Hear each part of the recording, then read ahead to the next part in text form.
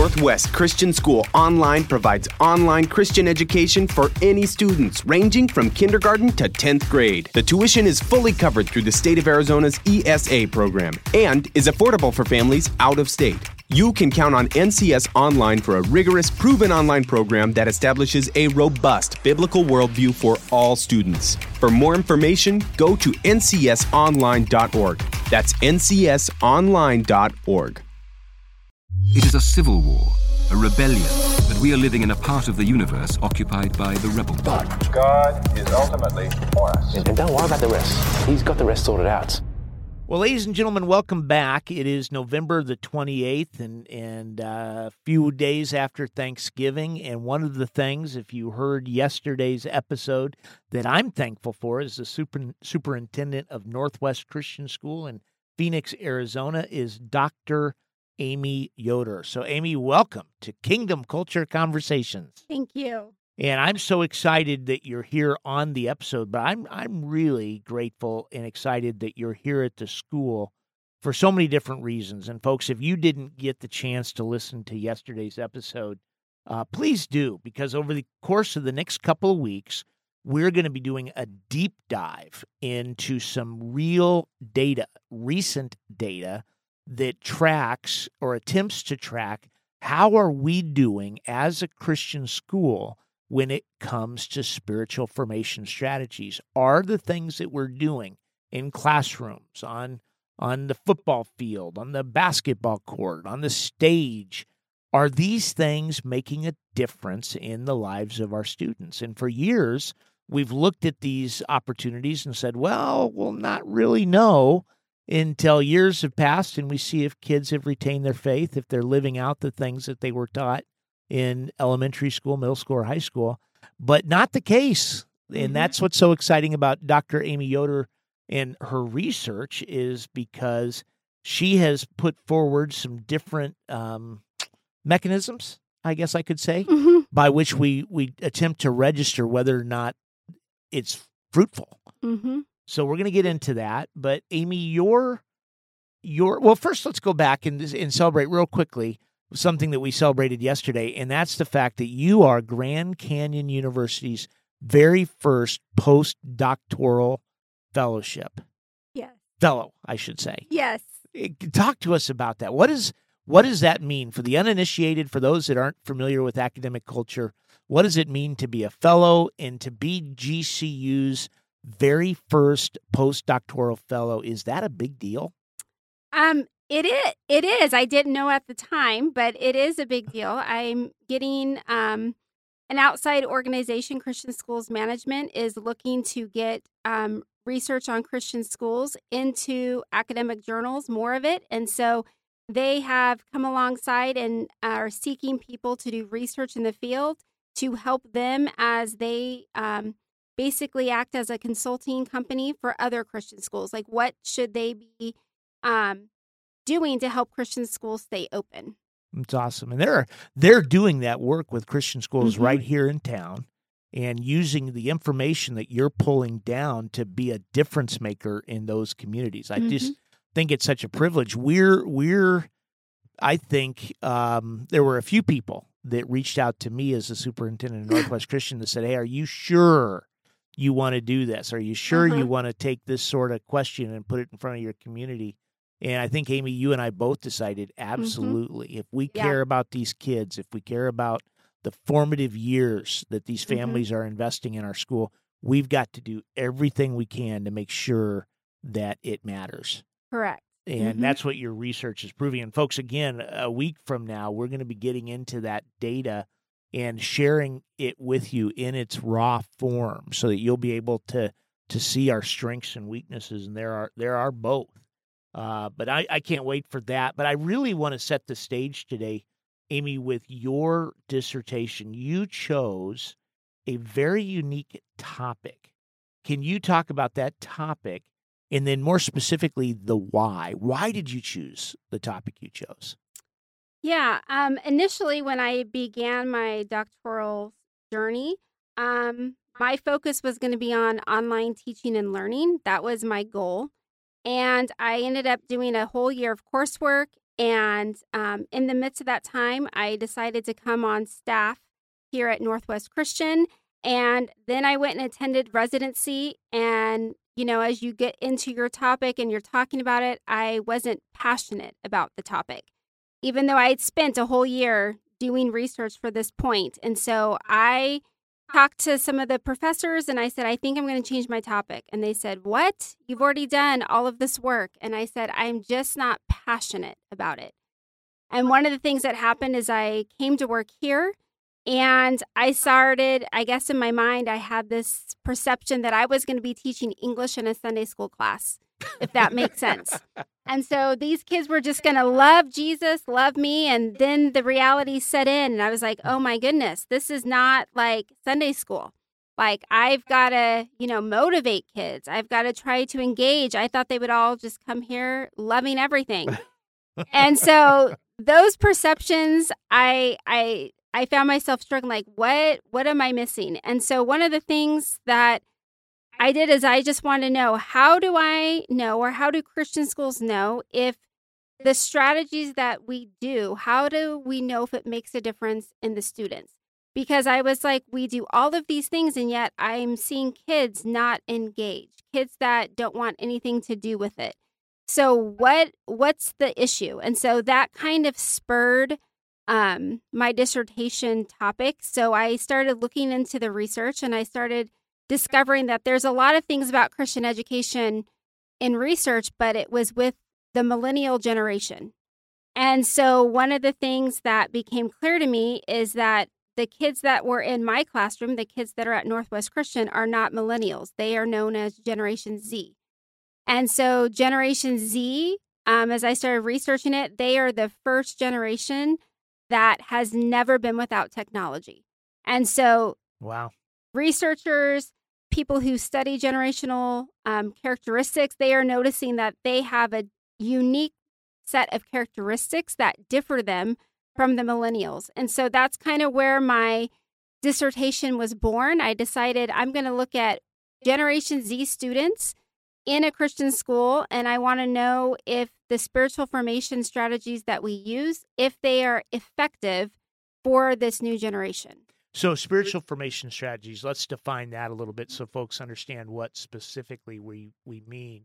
If I walk into your classroom today, Amy, on your board, most teachers would have an objective, but on your board, you have what we ask of all of our teachers to present to students is something called a biblically integrated essential question. What is that? So a biblical integrated essential question is essentially a biblical worldview. Can you give an example? So like, for example, right now we're teaching Macbeth, and my biblical question is, how does God use guilt and conviction to draw people to him? And so it's basically forcing students to look at the content through the biblical lenses is what a BIEQ will do. So that's one strategy. We employ missions trips. We have Bible class. We have chapels. We have devotions within our sports practices. We approach any number of dimensions of our school with this idea of biblical integration, or as it's been more recently called, biblical worldview immersion. And the question that you had the audacity to ask is, does it work? Does it matter? Correct. And so now when you first advanced this topic for your dissertation, to call this topic groundbreaking is an understatement, because nobody's doing this. Nobody, as I indicated earlier, nobody wants to do this, because if you're a school and you're really not killing it in this area, you don't want folks to know that. You want to brush that under the rug. You want to keep it behind the curtains. But we're stepping out. We're saying, hey, either it's working or it's not. And if it's not, we need to make some adjustments. You met some resistance, though, from the dissertation panel. The folks that were approving your topic said, Amy, we're not sure this is the right direction. What was that all about? So one of the things that was unclear from their perspective is the term spirituality. And so one of the things, like, you can go and find a lot of things about spirituality in research and literature, but my focus was on the Christian aspect. I wanted to look at it from the biblical side. And so what happens is when you look at terms like spirituality and religiosity, you can have those things and those can be prevalent in any environment, but it may not necessarily be biblical. And so one of the things it was that I had to refocus and kind of stand my ground on is I didn't want to focus on spirituality in any way, shape, or form unless it had to do with being a Christian or a Christ follower. And so what happened is like a lot of research tools that were out there are asking these abstract questions that point to higher power, but it didn't reference God. And so I had to make the decision that I wasn't going to approach my research from a theoretical foundation of spirituality as in a higher power. I wanted to make sure that I was focusing on God and the biblical principles that are essential to the Christian faith. And so that's kind of, I had to push to get that to be my only focus and not look at it from like a super big lens, if that makes sense. Absolutely does. And we're beholden to you for it. I remember you going through that process, and I remember the courage it took for you to persist, because you could have just more broadly accepted any number of influences in the life of a student that masquerade as spirituality, but it wouldn't have told us specifically whether or not we're being effective. And so the courage that you had to demonstrate by soldiering through to the fact that you finally did get approval. Yeah. So what was that moment like when you... So I was very ecstatic. My content expert, Dr. Jo Marquette, she was very, very good about just, telling me to stand my ground and finding things that I could use that were in their literature to help build a case. And so one of the things that it did is, I know the process was grueling, but it forced me to read literally everything that had been published that had the word spiritual, had the word spiritual formation, Christian education. I mean, I probably read close to 2,500 different articles just trying to glean and learn from what other people had put out there and how my study was going to fill a gap that was different. And so it gave me a deeper understanding and appreciation for what the research process is in general. Outstanding. Now, Amy, next week we're going to sit down with G, and we're going to actually, again, folks, our campus pastor, and we're going to talk through the data that you're now working to distill. We've recently given, for example, a survey to all of the high school students at Northwest, so close to 500 high school students, Northwest Christian School, Phoenix, Arizona. Now, this survey was given in the fall of 2023, and then it was given also back in the spring of 2016. And in between that time, boy, so much has changed. We had a pandemic. The culture has been in free fall. And so we started asking the question, okay, in between those periods of time, are we being effective? What do we see? And I think it's going to be really interesting. So we're going to do that next week. And then the week following that, we're going to get into your dissertation at length. But as we close out today's episode, the second of two episodes in which we're introducing our community as a whole to Dr. Amy Yoder, can you tell us what were some of the major takeaways from your dissertation, or maybe a couple of surprises that you were struck by? The biggest surprise for me personally, going through the data, was that a generation that is so reliant and loves technology and uses it daily, they said that the biggest impact on their spiritual formation was the relationships with their teachers. And I went through, and there were 5 spiritual formation strategies I looked at. I looked at chapels, community group, service, like mission trip experiences, faith learning integration, and then Bible classes. And so out of all of those things, the thing that stood out the most wasn't really one of those 5 necessarily. It was the relationship that students built with their teachers.